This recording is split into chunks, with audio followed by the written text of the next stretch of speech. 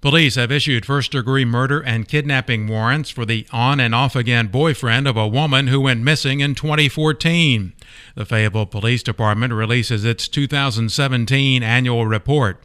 A disturbing story about numerous sex charges in a case involving a minor, and the public can be a vital resource in the fight against crime.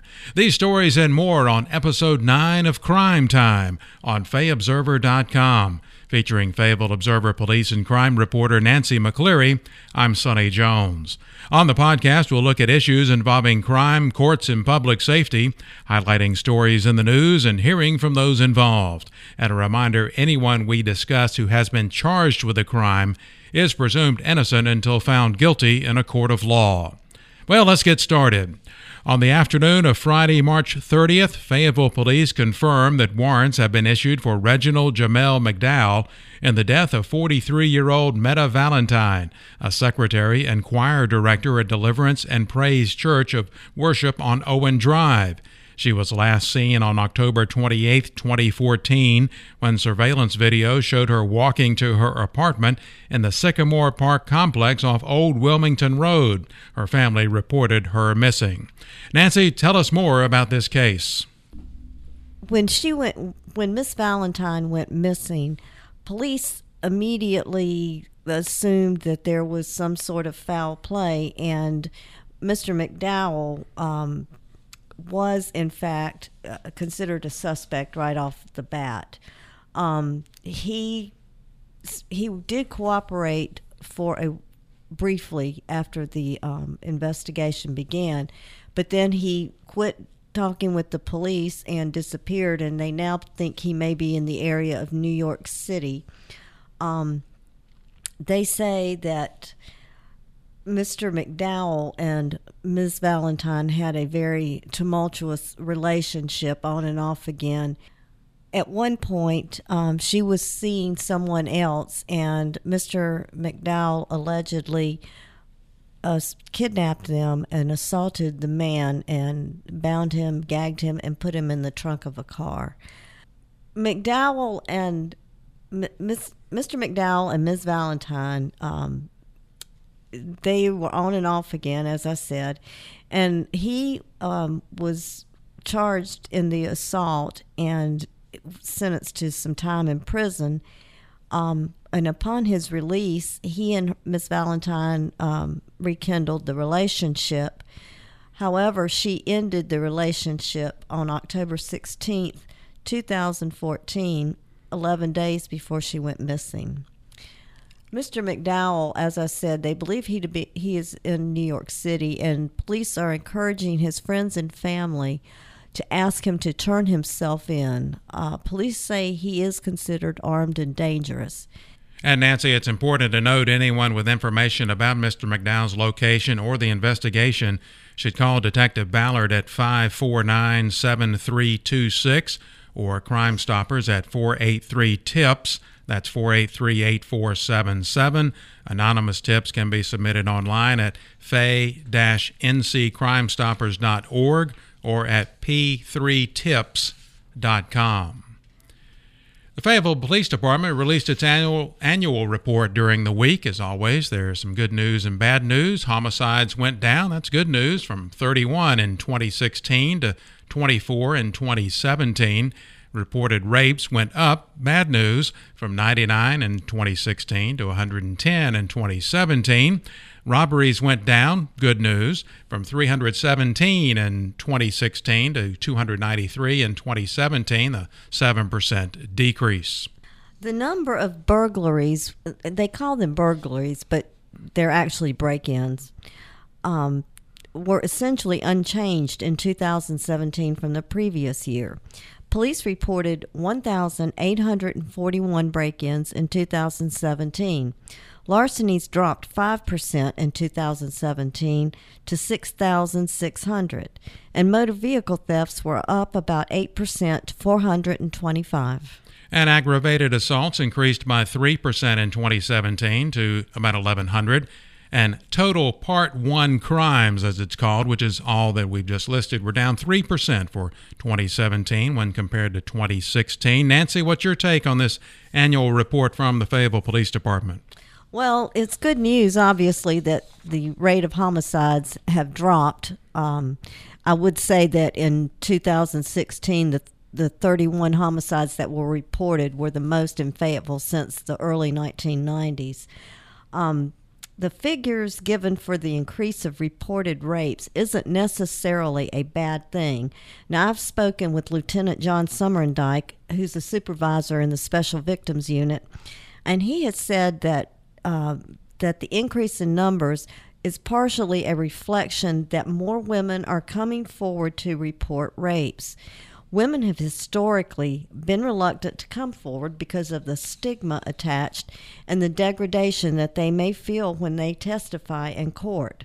No one should be ashamed to report a rape. That is so very true, and it's interesting. We noted it is reported rapes, and you just mentioned that as well. Anything else?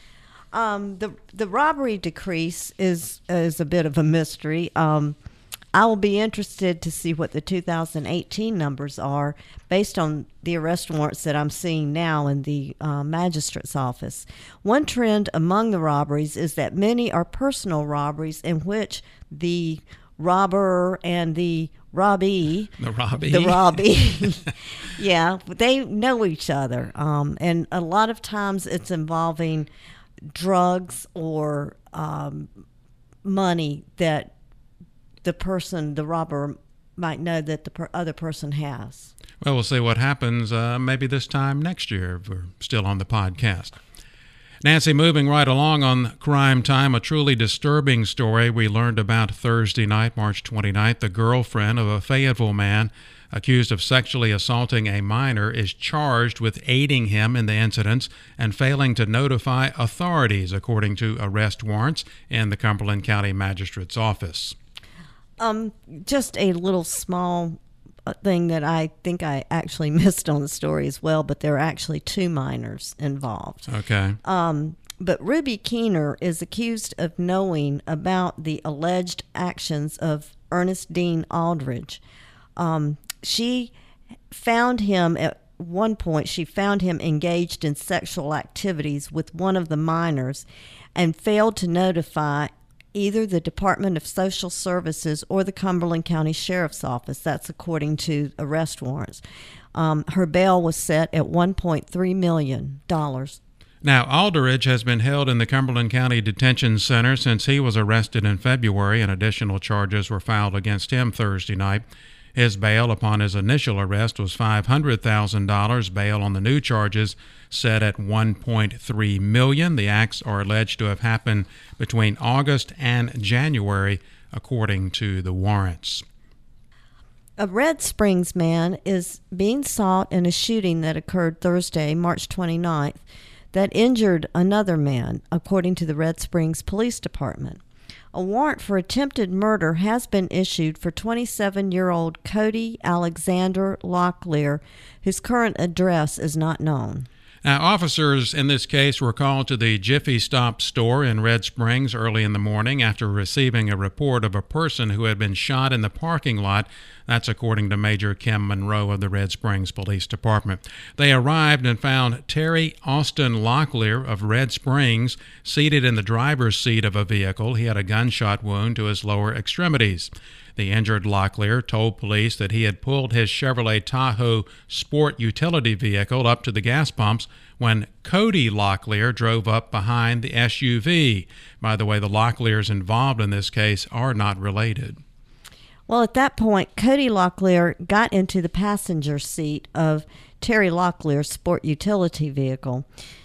They fought, and then Cody Locklear got out, went back to his vehicle, and got a gun and began shooting at Terry Locklear.